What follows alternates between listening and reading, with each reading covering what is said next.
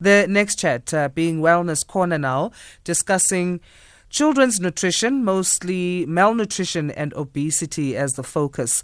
So South Africa has a double burden of malnutrition. 1 in 4 children, that is 27%, under the age of 5 is stunted. And in stark contrast, 1 in 8 is overweight. Severe acute malnutrition is one of the 3 leading causes of child deaths, and the number of stunted and overweight children is increasing. Researchers of the South African Child Gauge said that malnutrition and child obesity is slowly eating away at children's potential, eroding their physical health and cognitive development and undermining their education and economic prospects. And it drives an intergenerational cycle of poverty, malnutrition and ill health that comes at a huge cost for individual children, their families and the South African economy. Okay, so this is courtesy of Mail and Guardian, but also the South African Child Gauge. Welcoming now Moloko Mehlape, who is a dietitian and partner at afrinurse.com. Good morning, Moloko. Thank you for joining us. Morning, and thank you for having me. Okay, so when should we start as parents to monitor our child's nutrition as they develop? At what age around should we be starting to look at this? Actually, from the moment they are born, because what are we going to feed our children after preconception? Actually, what you're eating as a mother before you conceive, what you eat during pregnancy, what you are going to feed your child the first 6 months.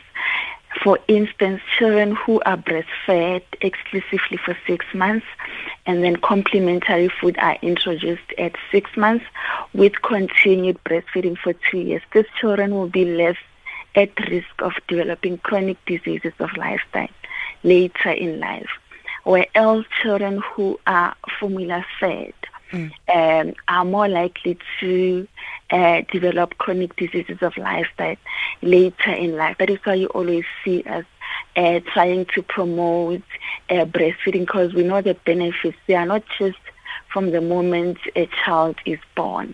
There are long-term benefits to that. So we need to watch their diet from preconception, as during pregnancy, when they are born, and also try to make sure that we don't introduce complementary food very early, because that is the common thing that most people do. They will start feeding the child at 2 months, at 3 months, which is also not healthy. And when it comes to pregnancy nutrition, if you are not eating enough pre-conception and during pregnancy, you might end up having a child who is low birth weight. They are born very small, and they might struggle with catching up on weight or on the length or the height later in life, contributing to malnutrition. So, I mean, if it goes back as far as pregnancy, does it mean that those prenatal vitamins that are prescribed to pregnant women are not enough on their own? They are, but remember, supplements are adding on the diets that you are having. Okay.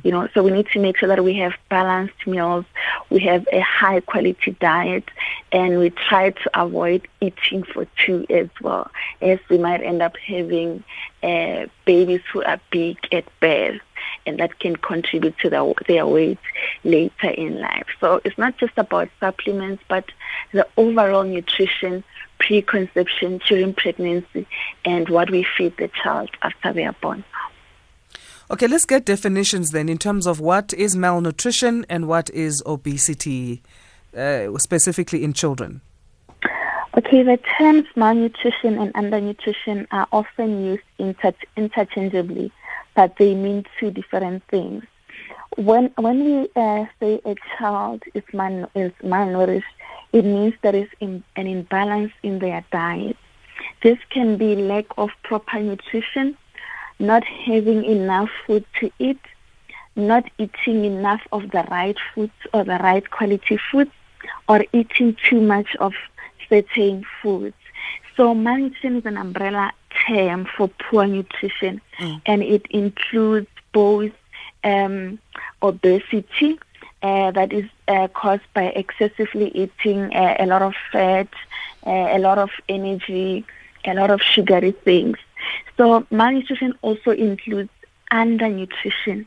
Undernutrition refers more to a deficiency of a nutrient.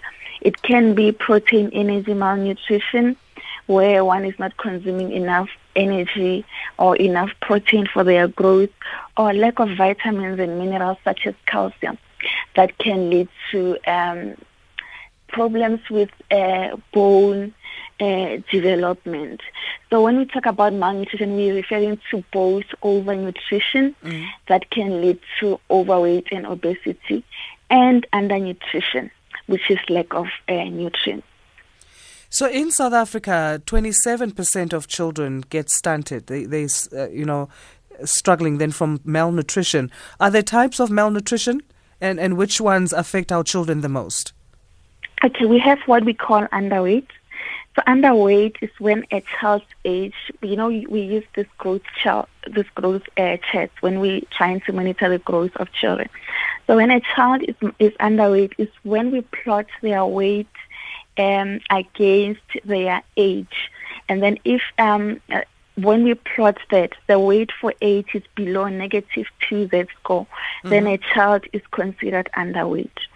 And then we have stunting. Stunting is when height for age, we plot the height against a child's age. Then if it's below -2 Z-score on the growth chart, then we say a child is stunted. Okay. Stunting is more associated with chronic protein energy malnutrition that halts a child's growth. Hence, these children become very short. And when it comes to stunting, because it's associated with chronic malnutrition, it affects a child's organ development, and that will also affect their brain function. They will struggle at school. They will struggle in the sense of the rate at which they are thinking, and also their overall cognitive function. And then we have wasting. When we assess wasting, we plot a child's weight against their length or their height. So, and then if it's below -2 standard deviation, then we say a child is wasted. So when it comes to wasting, it indicates recent severe weight loss, which may be due to diseases such as diarrheal diseases. Maybe a child has been having diarrhea for quite some time and they've lost a lot of weight. And then when we plot their weight against their length or height, it will be below -2 Z-scores, and we will say that child is wasted. Then the last one is obesity, childhood obesity, which is a condition whereby a child has accumulated so much body fat that it might have a negative impact on their health.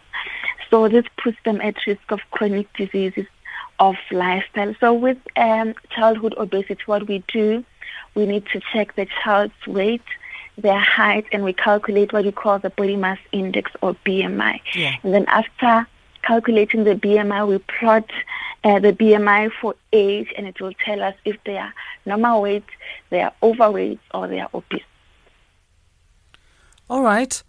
Okay, so then obesity is more something that can lead to chronic diseases, but it doesn't really affect the brain development so much and the cognitive functioning. Yes, but it can affect a child's confidence, their self-esteem as well. So, most children who are obese, they are bullied at school and all that. So it does affect their mental state in a way.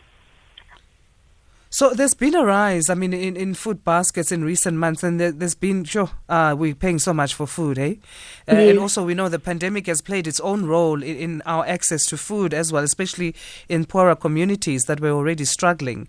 What alternatives then can we introduce into homes that can sort of, strike some kind of balance and try and curb against, these issues, especially around malnutrition? Okay, I think we need to start by teaching the parents what a healthy, balanced diet is. Because when you talk healthy eating, a lot of people think it has to be something that is really fancy. It has to be something that is really expensive. But when we look back, our parents used to eat quite healthy. So we can look for cheaper sources of protein, like dried beans. Mm. You know, when we're growing up, we're eating red kidney beans. We can try those as a source of protein. Mopani worms are high in protein. They are high in zinc, high in iron. That is another way that we can try and increase children's protein intake. And these are dried foods, especially in those areas where they don't have access to electricity or access to fridges. So these don't need any refrigeration. Dried beans, mopani worms. And back in the days, we would consider eggs as another source of protein that is not expensive. But in the recent years, like, eggs have become really expensive. We can use tinned fish, peanut butter, and soya. These are sources of protein. Most children who suffer from malnutrition is mainly protein energy malnutrition. So we need to teach the parents the balance, how much energy the children will need, how to balance their meals. Cheaper sources of protein. The other thing that we can try and do is to teach them how to grow their own fruits and vegetable gardens. I see this a is lot why of I people love have it. been doing this. Let's get into agriculture. Yes, we need to start doing this, and then this will decrease the amount of money that we spend on buying fruits and vegetables, which are foods that are needed for a well-functioning immune system. And we don't need that much, space in terms of ground when we say we plant our own, because literally, even when you have a balcony, you can have sort of a vertical farming situation on your balcony there. Very start true. small. It will make a difference. Yes, always start small. You can even incorporate your herbs that we can use at home to season your food instead of using a lot of salt in your food. So what are the most common signs? What should parents be looking out for when they suspect their child could be obese? Okay, I think with obesity or just malnutrition. With obesity. Let's start with obesity and then we'll go to malnutrition. Okay, with obesity, a child will have, like I said, it's associated with low self-esteem or lack of confidence. So, but I cannot say there are signs that you can see. Maybe you can just see that this baby is bigger than their peers. But when it comes to obesity, we need to do measurements to diagnose someone as being obese. Yeah, because some kids might be big built because they're from a family of people who are tall and big, and then you don't know, is this child overweight or is it just... Yeah, so that is why we need to do measurements. We need to measure the weight, we measure the height, and then we calculate the body mass index. When we calculate the body mass index is when we take your weight, we divide it by your height twice. And then it should, in adults, it should give us between 18.5 and 25 to be considered a healthy individual. But in children, we use BMI for age charts. We plot there, and they'll be able to tell us if a child is underweight, normal weight, overweight, or obese. Okay, so let's look at the common signs then on the malnutrition side. Let's start, because you gave us 3 types. Let's start with being underweight, and then you'll tell us what we look out for stunting, and then you'll tell us what we look out for wasting. Okay, normally the signs, because most of the time when children are having this, it's at the same time. That is why we have severe acute malnutrition, when a child is severely underweight, severely stunted, and severely wasted. So some of the signs is poor appetite. This child is not really eating well. That's now we're talking about undernutrition. This child's appetite has decreased. This child is having diarrhea quite frequently, which is more associated with wasting. Then the other thing that we do, we measure the mid-upper arm circumference. We measure them on the arm, and then it should be, when we measure the mid-upper arm circumference, it should be above 12.5. If it's below that, then a child is undernourished. Vomiting can be another sign of undernutrition. And there are other signs that we can observe. You'll find out that the child's hair is very sparse, or it's very brittle, it's very thin, and the color is turning more into the blondish sort of. That is when we assess protein energy malnutrition. Then we can come to the eyes, and then we check the conjunctiva, which is just on the just next to the eyelid, the paleness. If the eyes are pale, then we know that the child is more iron deficient. Then we can also look at the mouth. If they have lesions on the corners of the mouth, then we know that the child is having vitamin B deficiencies. Okay. And then we come to the ribs as well. If the ribs are more visible, and then we can suspect protein energy malnutrition. The arms, if they are very thin, and the legs, if they are very thin, then we can suspect protein energy malnutrition that leads to wasting, underweight, and stunting. So, okay, let's advise now for parents. What should a typical breakfast consist of for children?